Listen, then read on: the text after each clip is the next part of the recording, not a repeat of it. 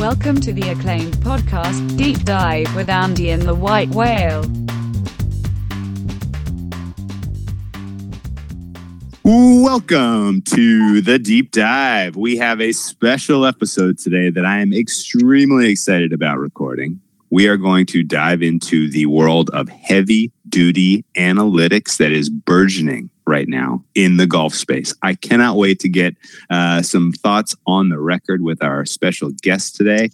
Andy, let's give a warm welcome to our guest, none other than esteemed author Joe Peta. Welcome to the Deep Dive. How are you doing this afternoon? Very well, guys. Thanks for having me. Excited to talk some data and some golf.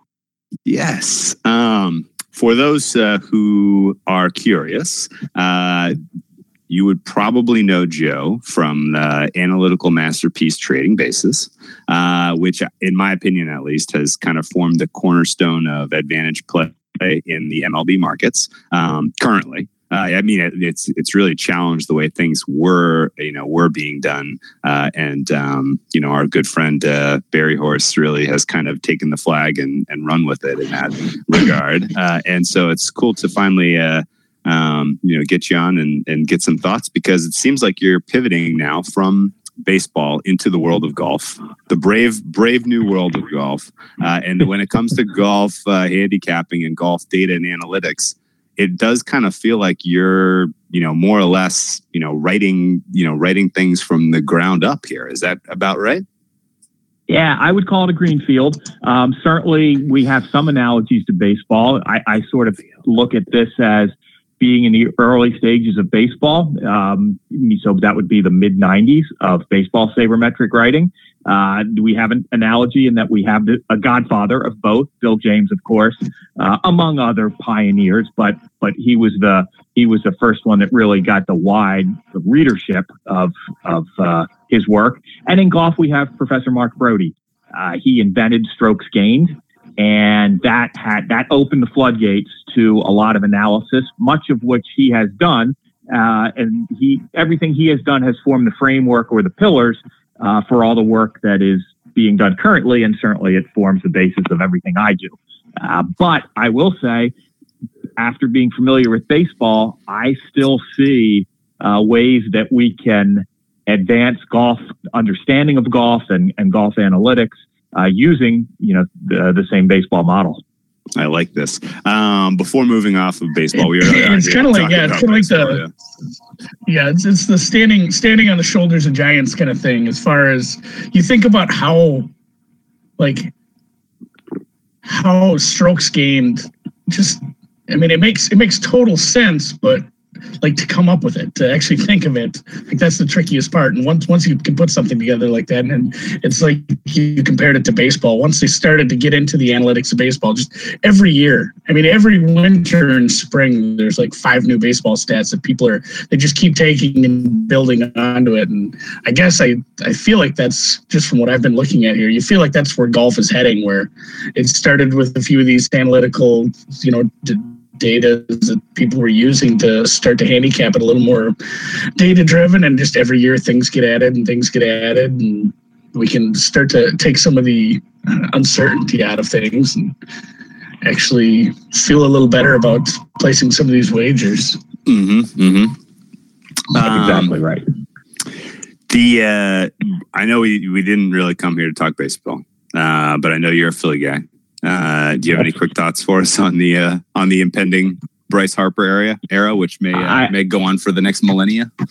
I will tell you, I have been getting texts from my widowed mother, who is still in the Philadelphia area and is over 80 years old, and she is very excited and is hitting me with a lot of Bryce Harper questions, and I haven't felt that excitement from my friends and family in the hometown since 2011. Really, since Chris Carpenter spun the 1-0 gem in the final, the Game 5 of the first round of the playoffs that year against Roy Halladay.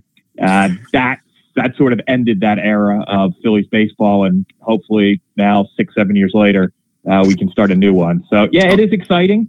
We'll see. I don't really have a great feel for whether it was a proper contract and the value. It's a little worrisome to see a guy's power peak at an age much earlier than is sort of normal. But hopefully the ballpark is a good fit for him. And certainly the on-base percentage has not, has remained constant even as some of his other metrics have fluctuated. So hopefully it's a good fit. And it's exciting when your team, has life. It does make spring more fun. That is phenomenally more optimistic than I expected from a Philly fan, but I guess that's good to hear. Okay, let's get back into golf, man. So you recently published a guide to the Masters. I have gotten a chance to read it. It is absolutely eye-opening, mind-blowing if you haven't really thought hard about how you would go about handicapping golf. I've bet golf now, the last 10 Masters for sure. I would say the last probably 16 majors. Actually, I've skipped the PGA Championship mostly, but but I definitely am kind of the prototype, guy who cares when it's a big deal and tunes in. I absolutely love the Masters. I think a lot of our listeners probably feel the same way. Like it kind of has a special, place in a lot of the sports viewing and sports betting public's, heart, not number one, because we all kind of grew up watching Tiger Woods, and number two, because it's just kind of such a cornerstone of the springtime. And we know the course. It's a tradition. It's a tradition. Some would say unlike any other. So it's very cool that there's a resource out there to give you such a leg up in terms of handicapping this event, which is so thank you for that. I guess it brought to my mind like, oh wow, like okay, sports betting is becoming more acceptable. That's great. The end of the prohibition that we went through last May has really kind of starting to bring this into the forefront of sports conversation, which is awesome for people like us who are kind of borderline degenerates, I guess. I was just curious, like, do you have some background about sports betting that you're willing to talk to us about and kind of give us some inside scoop? Yeah, I mean, I grew up, I can't say how I was first drawn to it. It didn't come from my parents. Being a sports fan came from my parents, but not my dad didn't come home with parlay cards from work. Like I know some guys, got introduced to football that way. But from middle school on, I was buying the pro football betting guide that would come out every August. In fact, I found a couple of the old ones on eBay and I put them on I have them on my book case. They were magazines and one was called Football Action. And it's, your guide to the college and pro betting annual. And I've got them back like in the 70s from 79, 80 when I first started doing this stuff. And those books would be filled with advertisements for touts, guys like Gary Austin and Jim Feist and the original guys. And I was just drawn to the idea of trying to solve a puzzle, like trying to that was a competitive outlet for me, was trying to pick winners and getting pools and stuff like that. And so it was always a hobby. Then I got to Wall Street, and that's a de facto part of your job on the trading desk is to talk sports and place bets and make pools, invent pools, and so that really helped sort of take the endeavor to a new level. And then at the same time, and then as I published my first book, because while on Wall Street, I had a terrible accident in New York City at the hands of a New York City ambulance when I was crossing the street on foot. And that laid me up in a wheelchair, literally, with my family across the country. And I had the idea to, weave all of my life experiences from both sports betting and being a trader on Wall Street and being a baseball fan into a memoir. And that's, so it's definitely the destination or the journey, not the destination, because I never planned to write a book, but You write the first book, and then there's an opportunity to write a second book. And you learn so many people share the same passions that you do as well. Dude, what a story. Oh my goodness. I love this. I love the Wall Street background too. It's kind of like the green lumber fallacy. Is green lumber, whatever it is, where somebody's, well, I watch baseball all the time, or I watch football all the time, I should be able to pick winners. I feel like having any sort of analysis, actuary, and obviously Wall Street with the markets, like I feel like that's probably way more beneficial for a better than just I've watched a lot of baseball or I've watched a lot of football. Like that's, without a doubt. You don't hear. I guess you don't hear about it a ton, but for sure, like that should be, and you wonder going forward here with the legalization if that'll be more of a path. People moving from somebody who's working in the financial markets to the sports markets. I can promise you there are people that are currently running circles around us in terms of handicapping who have no idea who some of the players are in these sports. And they are doing it entirely in the space of numerical modeling and probability theory and really kind of cornering, this is, Joe said it perfectly at the beginning. This is a green field. There is no, tried and true way of doing this like there is for other other markets, and clearly there are people who are excelling at this that really they may not know the name of the 25th player on the Reds roster, but they know that there's value in plus 240 against the Nationals tonight. You know what I mean?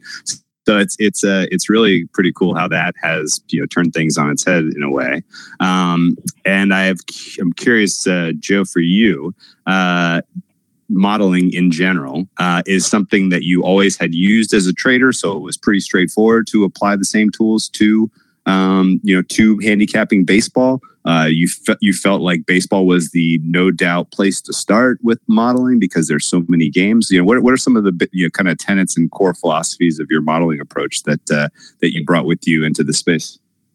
Yeah, I wouldn't say modeling was a no-brainer for me. I think the critical reasoning aspect of sort of thinking through or coming up with a probability was very similar to what we do as traders, because what traders do are, you're making decisions based on incomplete information. And it's the way you described your profession as a seismologist too. So if you're comfortable doing that, it's a very easy, and then at the same time committing capital to those decisions, it's a very easy step to then apply some of that logic to sports betting. And baseball in particular, I found very attractive to attempt to model, because I am not a coder, but in terms of creating spreadsheets with inputs, the great thing about baseball was the performance of each player is largely independent of other people on the field, other than how defense is affecting a picture. But we don't judge. We've learned to judge pictures solely on the skill sets that they have that are not affected by other people on the field. And that was the great thing about baseball. I think I said it in the first book, which is, the great thing about, like, you look at Randy Johnson's career, and it didn't matter what team he was on, what ballpark he was pitching in, who was catching, who the umpire was. You could count on him to strike out 33% of the batters he faced. And that's a nice part of a model when you can depend on that. Whereas modeling other stuff like the NFL, I think Aaron Schatz is the one who says you can't say with certainty what Tom Brady would do without caveating in this coach's offense, play actioning to this running back and throwing to this receiver, he will, complete 60% of his passes. There's just so much more interdependence. And so that's why I found baseball as the best for me, at least. It was the best way to dive into, really getting into sports and thinking about baseball betting as an investment and not just for entertainment, which is a fine endeavor too. And that's fun, but to really be serious about both capital allocation and my conclusions I needed to approach it like I would trading. I love this. Let me ask you the people that do football. The people that do football, that's a good point. It got me thinking. Like, we know a couple people who do some, and you do, especially with your totals, modeling for football, but like baseball, for sure, you can absolutely model to the player level, but I don't think anybody's doing much modeling to the player level in the NFL. There's just too many moving parts at one time where they're mostly working with efficiencies and metrics like that. It does just add another level of uncertainty where you can't, like you said, like an at-bat. An at-bat's an independent event. Once the ball's in play, some funny things can happen. But like you said, with Sierra and all that, you can start to take out some of the factors. But yeah, the NFL, I've never really gotten into trying to do a whole lot of modeling because I've just struggled with. It just messes with my head. Yeah. There's too many things going on at one time. Yeah, take how you started this call with the news of this week. We can really put some tight bands around what removing Bryce Harper from the Nationals lineup, and then holding for his replacement, and then putting him in the Phillies lineup. We can put some really tight bands around what that's going to do to the Phillies run scored in terms of increase and decreasing the Nationals. But you cannot do that with Antonio Brown moving from the Steelers to the Jets. Great point. Yes. This goes exactly what you're saying. Yeah, the Raiders still have problems with their interior. Right, for the Raiders. The Raiders still have a problem with their interior O-line. Derek Carr is still the same quarterback, and it may not matter at all, or it could completely change the way that their philosophy is, the way they run their offense. So, yeah, you're 100% correct. It's hard to do a wins above replacement for a really good left tackle. Even though you know what it's going to do, it's hard to put a number on it. Right. Okay. This is a great segue, because one of the things that I felt like was especially powerful and useful about Trading Bases is that you were bringing a very new take to a space where people who were using models to do team level, expectation of who would win and lose. People were using models and they were beating the book badly, right? And then the books got smart and they were like, you know what? We can't offer these prices anymore because we're getting killed here. And our choices are to make sharper lines or to ban these players. And for whatever it was worth in Vegas, they were like, okay, well, we'll make sharper lines. And effectively, I've heard, interviews with guys like Mitch Lichman and some of the other kind of, key people who were doing this back in the 80s and 90s, modeling that is, where they were like, okay, they basically started copying the way we were doing things, and then the edges disappeared. But what was cool is Trading Bases rolls around, and now you come up with a completely new approach to effectively tackle the same problem. And that differentiation right there is what produced an edge in the market. And I would say effectively what you're talking about doing coming into golf right now, which maybe only at best a handful of people who are in this space are doing, is effectively bringing data into a space where before this, people who were betting golf were effectively just kind of looking at players' past success on a given course. This guy's a ball striker. This course is good for ball striking. This guy is a bomber. This course is rewards bombers. Like, it was all qualitative, and now you bring in a much more quantitative approach to that exact same problem, and you can solve it much more efficiently, and you could really probably capture some pretty significant edges, I would imagine. Is this, as we now burgeon into this space of, using data and, specifically strokes gained, which we're going to go way into detail in a second here. How do you balance that with some of the other more qualitative aspects of handicap and golf that were always kind of traditionally at play? Like, this guy has a mental basket case on Sundays. He can't win a tournament. Like there's a lot of intangibles you have to balance, right? For one thing, I can't. It's not that I don't believe those intangibles exist. It's that either one, I can't measure them, or two, even if I not only can I not measure them, but I can't quantify. I can't put it into the model.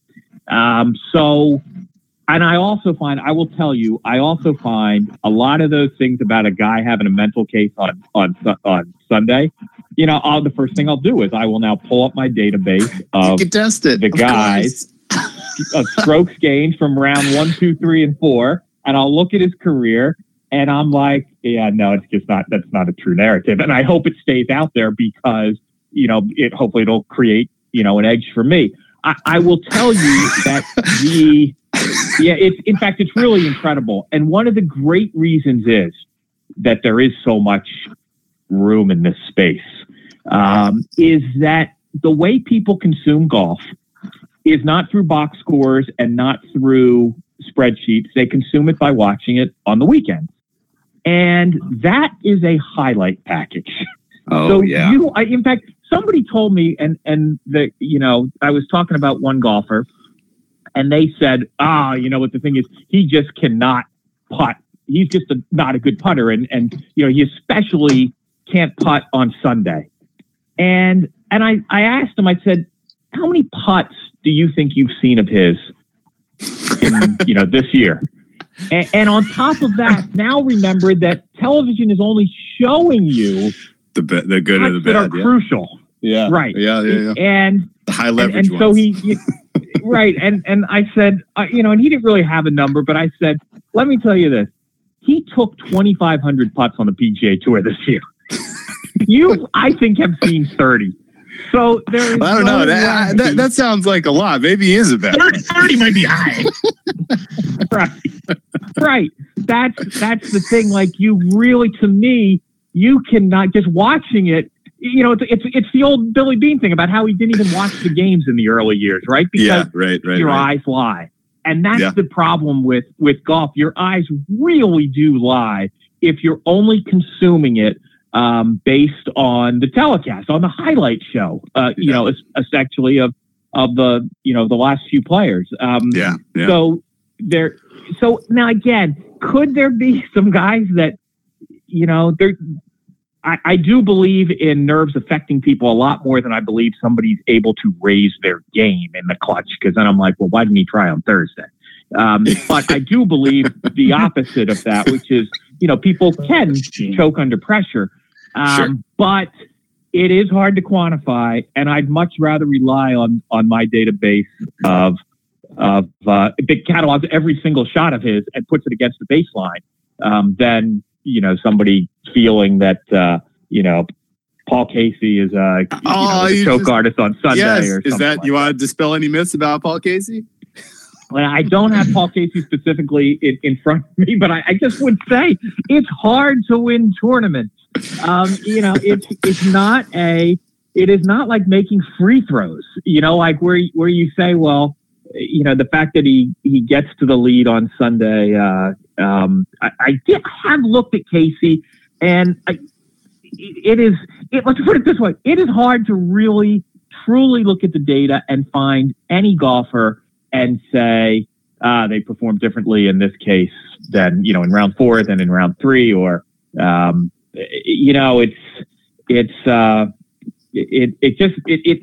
hard, and I think those narratives do help create some wagering opportunities. So I like this. Okay. Yeah, of course. All narratives for sure. If you have a narrative that is speaking to a truth, it's useful. If you have a narrative that to be complete BS, then that is equally useful potentially, right? I mean, like, for sure. It cuts both ways if you are paying attention to this sort of stuff. But let's talk a little bit about strokes gained. This is a phenomenal concept. For talking to a couple football guys, this feels like a second cousin of DVOA kind of. You effectively are, and by the way, if you're listening to this and you're like getting into modeling, and if this book, this conversation, this whole series of podcasts we've done this season has inspired you, my opinion at its core is data is more useful if you can strip out some of the noise associated with how strong your opponent is. adjusting for average, and you want everything relatively centered to an average player, neutral course, whatever the case is. And it really feels like strokes gained attacks exactly that for golf. Is that fair? Yeah, it's very elegant. I think it's the most elegant creation of all the sort of linchpin of the different sports, whether it's PER in basketball or DVOA in football. That can be a hard concept because of the percentages. The baseline being 0 and then kind of under. It's hard. I find that to conceptualize sometimes. And then of course in baseball, WAR can be very amorphous in terms of even just explaining it, especially for the baseline of what the replacement player is. But strokes gained, that is an elegant creation that is zero sum, and it's so zero sum that this is a way to think of it. Everything that happens on the golf course affects everybody else. In other words, when Phil Mickelson swats it at the putt, as he did last year in the U.S. Open and picks up a 2-stroke penalty on the 14th hole, everybody else that played the 14th hole that day will split a fraction of that 2-stroke penalty as a positive for them. Gosh, and so that happens on every... Now, then there's also some weaknesses to think about. Let's say Tony Romo is invited to the Byron Nelson and he shoots 20 over his 2 rounds and misses the cut. Well, everybody in that field is actually going to split those 20 strokes that he was below because everything's got to sum to 0. So one thing the raw strokes data that everybody has, it's beautiful. Like I say, it's elegant, but it's also the numbers that everybody uses. They're used on the telecast. It's what people pull off the website. It's what Fantasy National has in their website as well. But think about the example I just gave you with Tony Romo. Is it really repeatable to have Tony Romo he only plays in one tournament a year? Just the guys in that tournament benefited from his 20 strokes gain that accrued to them. So, and the answer, of course, is, there needs to be a strength of field adjustment. And that is not done. So we talk about green fields, that's one of the linchpins of where I think, if my data has an edge on what's out there, let alone what people, are just narratively using, I think it's that. So it's a great building block, and I think there's more that users can do with it as well. Yeah, you've got my head spinning there with what needs to be done now. There's a lot of work. It's like a grand inversion. It's like when we talk about this with everything in every single sport. Yeah, there always needs to be more context, because as good as the stats are, as good as the data, I'll give you another. The more context you can get, the better it's going to be. I'll give you another one. Go ahead. So strokes gained has 4 components, of course. It had off the tee, which is essentially on a standard 72-yard or 72 par course with 4 par 3s and 4 par 5s. There will be 14 off the tee measurements, and everybody in the field will take them. So it's it's a great comparison. And of course, then there's approach shots, which are any shots into the green, and that includes tee shots from par 3s. And then, of course, there's putting. That's 3 of the components. The 4th is around the green, right? Now, you will see, for instance, Aaron Baddeley was, something incredible out of the sand last week at the Arnold Palmer. I think at one point he had 13 out of 14 sand stays. And sure enough, you go to his strokes gained and you'll see he had a phenomenal outlying amount of positive strokes gained, around the green. Now, my problem with that component compared to the other 3 is the only people who get to utilize that statistic are guys that have already made mistakes. Of course. To me, it's like finding out, like when you talk about a pitcher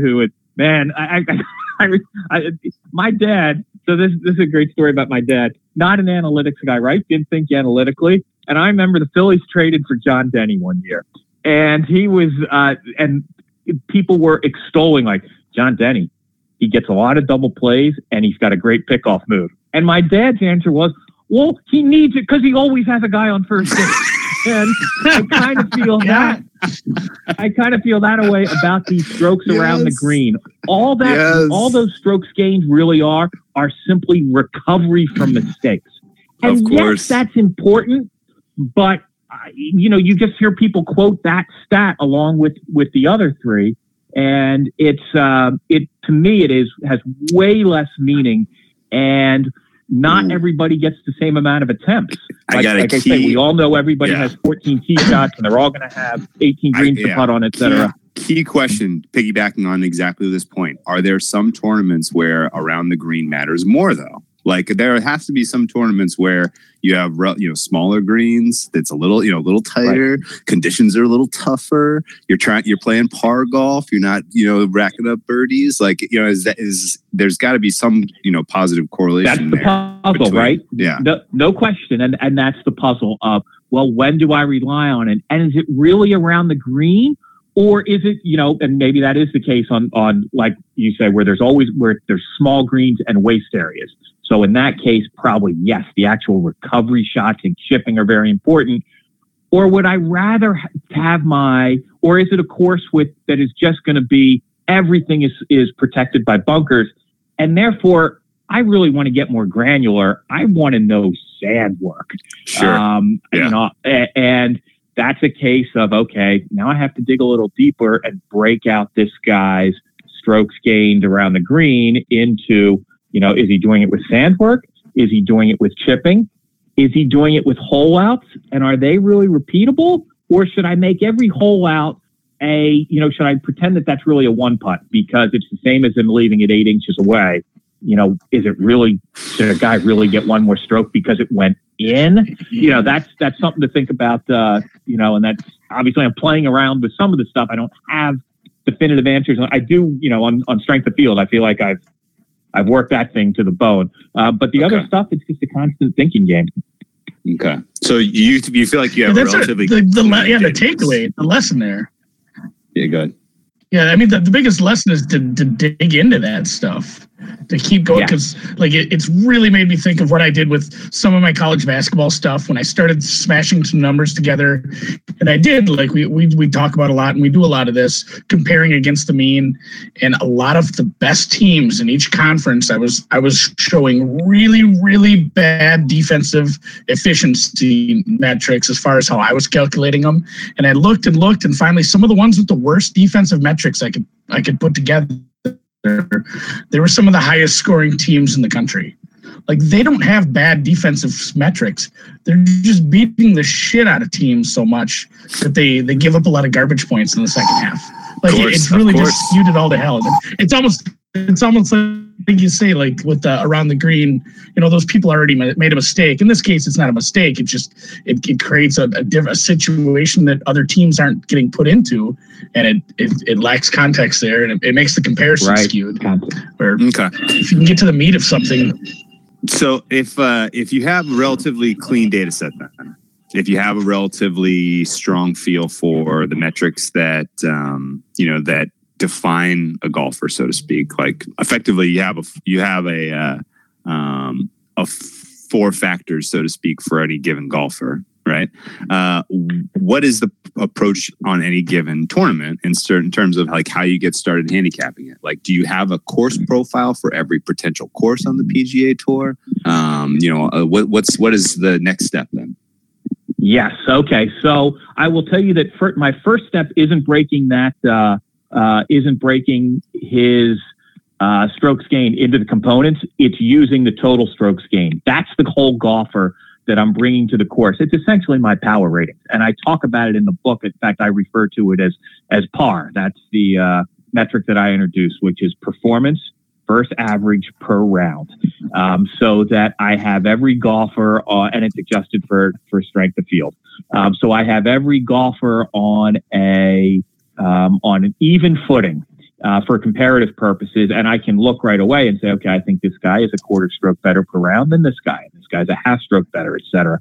And then for so that's how I would grade if you were playing on the so-called neutral field, right? On a neutral course that nobody's ever seen before.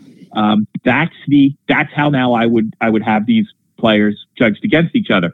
And incidentally, that's virtually, and we can get to this, but that's virtually exactly how I grade the players this week. There is virtually no other factors I put into it, and I'll explain why. But for every tournament, then what I do is say, okay, I do need to know course history. I need to know a player's course history because some of what you're saying, right?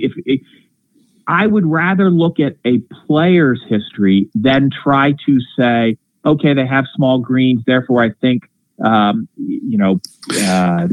recovery is important, because my feeling is, hey, if they've played this 10 times, it should come out in the data who is better at doing it, as opposed to us trying to guess. Yes. So but there's a crucial factor, and this goes to the players this week. Before I do it from the player's perspective, I do it from the course perspective.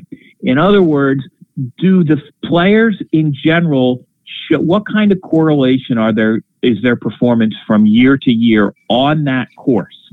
And then I'll look and see who has the positive course factors and who has negative.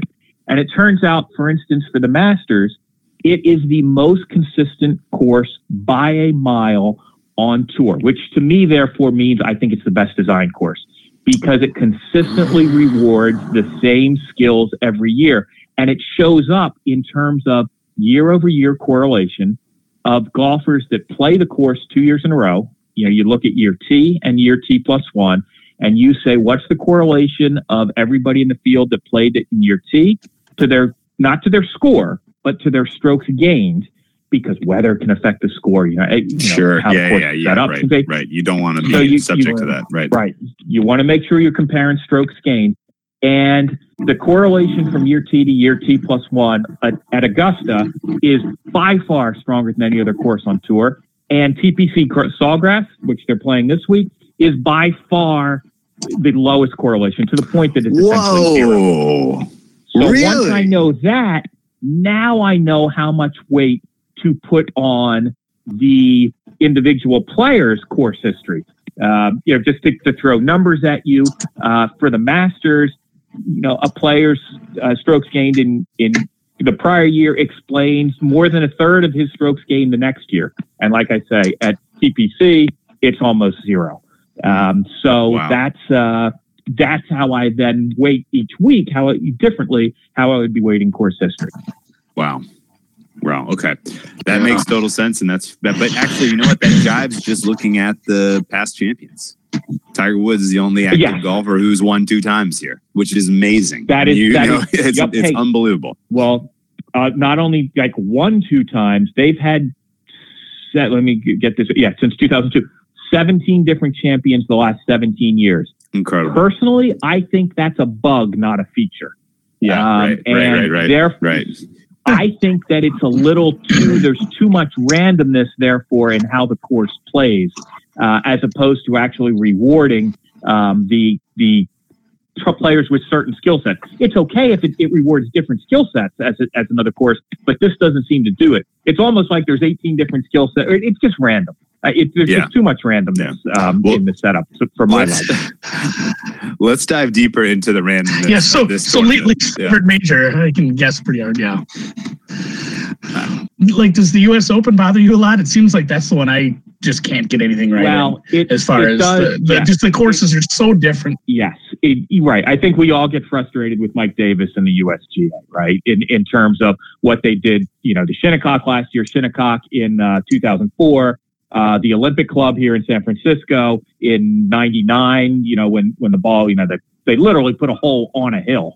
And it's so, yes, that is annoying. But I do like that the U.S. Open tends to reward the same skill sets. It's changed a little bit once they went to Chambers Bay and Aaron Hills. Yeah. But before that, you really did, you had to be a precise driver.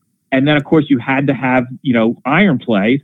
And I like that we did get repeat champions like Retief Goosen and Lee Jansen and Payne Stewart and, of course, Tiger. Guys that same skill set was rewarded, like Curtis Strange. And now maybe Koepka, too, right? We're following in that path. So, I get if it gets tricked up, I don't like it. But I don't mind if they're trying to, reward precision in a different way than is normally done on tour. Plus, we get the drama of Phil not being able to crack it. It's pretty spectacular. Let's dive into some of the more randomness though of the Players Championship, because if it wasn't already the most or one of the least predictable, I guess is a bad word to say it, but if it wasn't already one of the more random and uncertain tournaments, they've made it more difficult this year because they've moved it up in the calendar by 2 months. Is it fair to say that being 2 months earlier, we're expecting different grass conditions? I've seen and heard reports that the rough is substantially less filled in. We're expecting cooler weather on the tune of at least 10 degrees. We're expecting windier weather, which could make for absolutely fascinating watching hole 17. Player conditioning is different this time of year. A lot of these guys aren't really getting into shape until we get into the summer months here. Are all of these things, are there ways to factor those into a handicap this week? Or do you just sort of say, look, it's going to be an uncertain tournament. We'll take what we can get. I think the variance bands are a lot bigger. And as far as trying to project winners, look, it is still an extremely difficult course. So being a good golfer is better than being a not good golfer. Sure. But because of the randomness, there's no way I expect for the top 5 guys to be in the top 10 on Sunday. It never plays out that way. So while I would always prefer to project a Justin Rose or a Justin Thomas or a DJ, I still, I think if you really want to bet futures, you want to throw a ring around the guys that are like between 40 and 60 to 1. And realize that they're a lot closer to being on even footing this week with DJ, Justin, and Justin and Rory than they are on a normal week. It's a lower threshold to overcome on this course. But I still, all that aside about trying to pick the winner, I'm still going to be drawn to matchups. And I'm, because now it's just one golfer against one golfer, and I'm, give me the right, I'm going to want the better golfer, but if the price is right, I'll certainly take the underdog too, just based on, the relative merits of each guy. I like this. So then that plays right into this next question then. Do you feel like head-to-heads and 3 balls are the appropriate way to attack this tournament? Yes and no. Yes on the head-to-head, 3 balls, no, and that applies to any tournament. Yes. And let me give you an example on the 3 balls. Look, 3 balls are fun, right? It's always fun to get paid more than you risk, right? If you get your projection right. And 3 balls in virtually every situation, and I think it is true for every situation this week, nobody is actually laying juice. They're all plus odds in 3 balls. Even DJ this week, I think, is plus 110 or maybe up to 120 in his grouping. And normally he might be a minus 110 or minus 120. But so that part's fun. But here's to me, and as a former professional market maker in the stock market, this drives me insane because I feel like it's a slap in the face of our profession. So you look this week at the 3 balls and you realize you have prestigious golfers matched up with each other. So prestigious, in fact, that if you look at the single matchups, you can get all 3 combinations of a foursome, right? And you look and you say, okay, well, what am I saying in the 3 ball? I'm actually betting a parlay there, right? I'm betting that DJ is going to beat each guy. Well, you can look at the daily odds and say, well, what if I parlayed these 2, which you can't do in golf? No, but right. You can figure out the math. And you say, okay, that would be the fair price for betting DJ. And then you look at the 3 balls and they're adding in another 6% of juice. And that drives me nuts. It's just not necessary. Yeah. It drives me crazy. So in that sense, it's always matchups is the best place to express whatever edge you may have on a golfer. The 3 balls are fun. And I did find a couple this week that I'm playing. But the truth is, if you've if you've got a relative rating system of golfers, the best way, futures are just a sideshow and maybe fun for entertainment or the Sunday sweat, but it's the daily and the 72-hole matchups that you should be attacking. Yeah, unless you hit Patrick Reed at 50-1 to win the Masters. Oh, that's fun. It'll be fun, isn't it? It is. I mean, did we hit on why we like the Masters by accident here, Whale?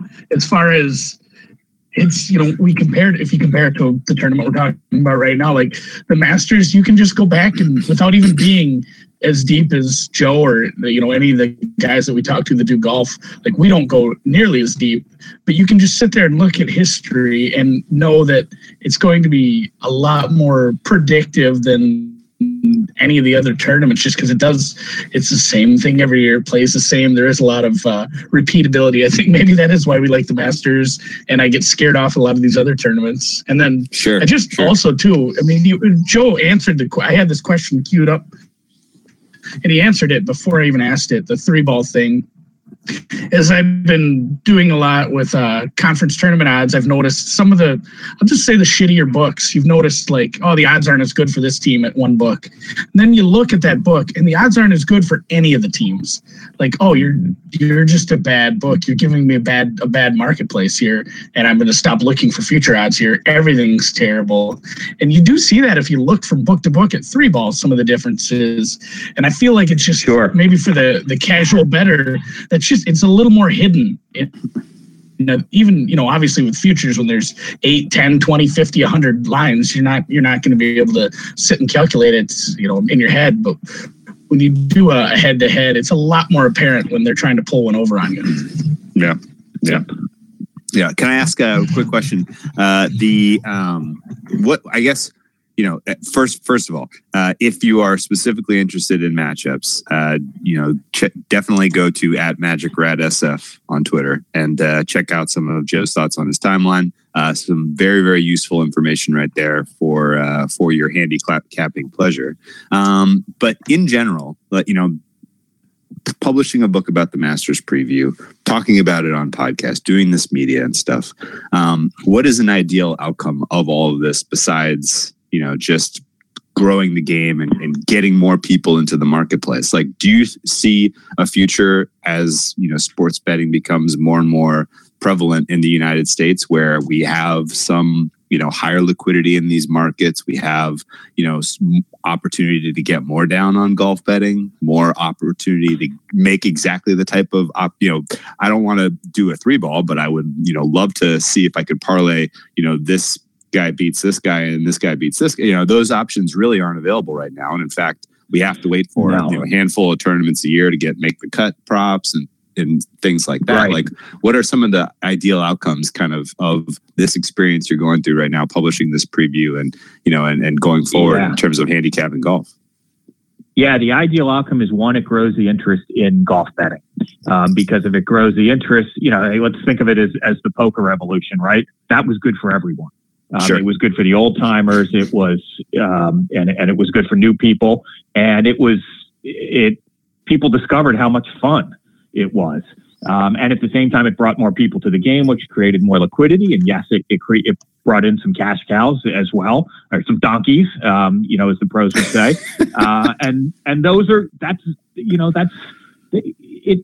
This does provide an entertainment. So if there's an entertainment tax for people, that's fine too. Like it's fun, and that's an element of what we do. And I would like to see more people doing it. And once that happens, I think there will be innovations at the book level. For instance, it is insane that you can only buy guys for yes, they're going to win the tournament instead of no, they're not going to. It is insane. And the as I always say, it shouldn't be, to me, everything should be presented how we talk about everything on Wall Street, and that is as a percentage of 100. So that if you're telling me, that Dustin Johnson is 10-1 to win this week, well, that means to me he's selling for $9. In other words, you can buy that stock for $9, and whoever wins at the tournament at the end of the week, it's $100. It's $100 per share. So if you if I told you, this is how it would work on a trading desk.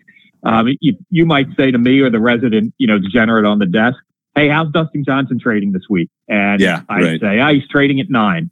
And you would say, you know what? I'll buy 5 shares at 9. And what that would telling me is, hey, if Dustin Johnson wins, I'm going to owe you $500 at the end of the week. And if he doesn't win, you're going to owe me 45. And that is so much more intuitive than somebody looking on a board and seeing plus 900, plus 1350, et cetera, et cetera. Sure. Now, the other side of that is that you'll also say to the guy, okay, I can buy him at 9. Where can I sell him? And then the guy will say, yeah, you can sell him at 7. So now, right now, and that's what more, 13-1. So you're like, okay, I can buy at 9 or sell at 7. That to me is how you're going to grow golf betting, because the most frustrating thing I think for golf bettors is a guy who you pick to win and he's there through Saturday, and there's really no way for you to monetize any portion of that bet unless he wins on Sunday. This is giving me, and to me, that market should be trading all weekend. Yeah. There should be a no option all weekend. And so that, I think, is an innovation that's coming eventually. Everything should be 2 ways. Yeah, everything should be 2 weeks. That's right. And honestly, I think that, way in the future, it is going to be going the way of exchanges, and it will be peer-to-peer, and that they'll just take some rent, just like you rent. Like the example I always give is, the casinos don't play cards against the poker players. They just charge rent for the people who do want to play each other. And eventually our market will get there, but that's way in the future.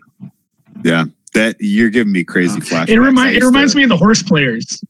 Oh, what? The horse players in England, wherever, that there's a lot of people they model their entire betting strategy around laying favorites.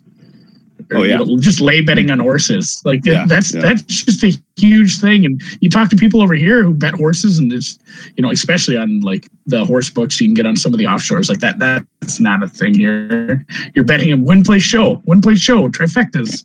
Like there's a shitload of people that just they're betting against. That's all they're doing is betting against one horse at a bigger price. And it is a lot more fun. Yeah. Speaking of that, how come nobody has ever offered exacta betting in golf? I mean, if you really want to, great question. How come I can't bet? Oh my God! How come I can't box DJ and Cantlay this week? It's like, oh my God! Why can't you? Right? Oh my God! Yeah, I know. Great question. Oh man, yeah. No, to Andy's point, there's a good 80% of the sports betting populace in the U.S. who doesn't know what the word lay means. And then, and the buying and selling that you're describing, Joe, that's giving me flashbacks of World Sports Exchange back in the day. Those guys, those were option traders. No, I knew those guys I never personally met them. It was Steve, and I can't remember the other guy, Jay, I think. Stevie J, and obviously the tragic demise and all that.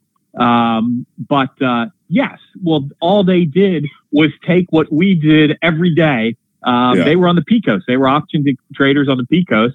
And, they literally did what we were doing on paper all day and put it up on the screens. And that is the proper way, to me, to run a book. Incredible. Short of the demise at the end.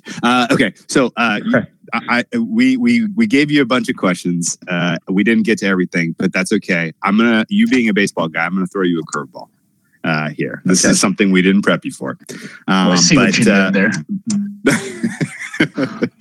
But let's say I'm making book and I'm like, this guy knows golf. I need help. I'm getting so many of my bettors want these props and I just don't know how to line them. How would you go about putting up a fair line for will Tiger Woods win another Masters? And that's a tough one. That is tough because you're looking, you want to measure the career that he has. Well, I think I'd look at this one and say, okay, you got to figure that at this point, at his age and at his health, his current odds, he will never have a better chance to win the Masters than the one that's in front of him. And that will be true next year. And that will only decay. It will only decay. Right. Yes. Agreed. Right. That's the correct word. Exactly. So I think this year, I don't give him more than a 7% chance, and it's actually probably a little lower. I think 6% because I think I had him around 16-1. So a 6% chance to win.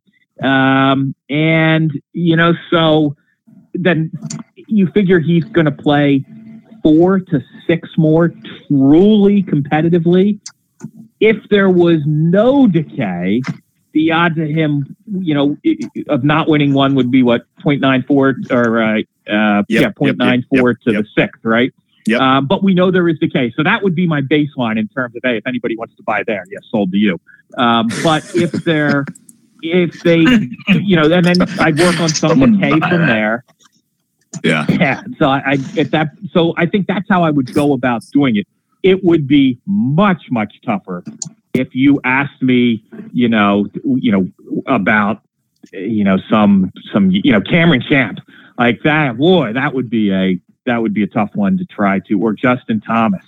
Sure. Yes. Someone who's going to have an arc as opposed to just a decay. Yeah. Right. Yes. An arc. Exactly. Yeah, for sure. That price would have been about plus 222, by the way. Basically, you're saying there's a 31% chance that he wins in the next 6 years, which is about plus 222. Interesting. How about just will Tiger win another major in his career?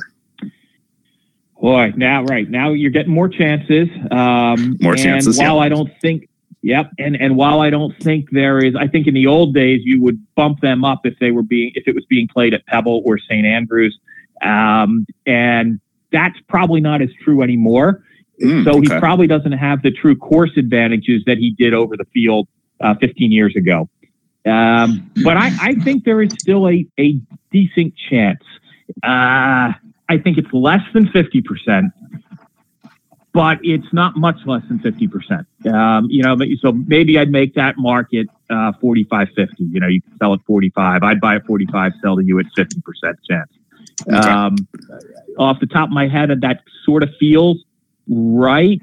I think that's where I would be comfortable, at least starting to see which way money started flowing in. I certainly would be comfortable starting it there.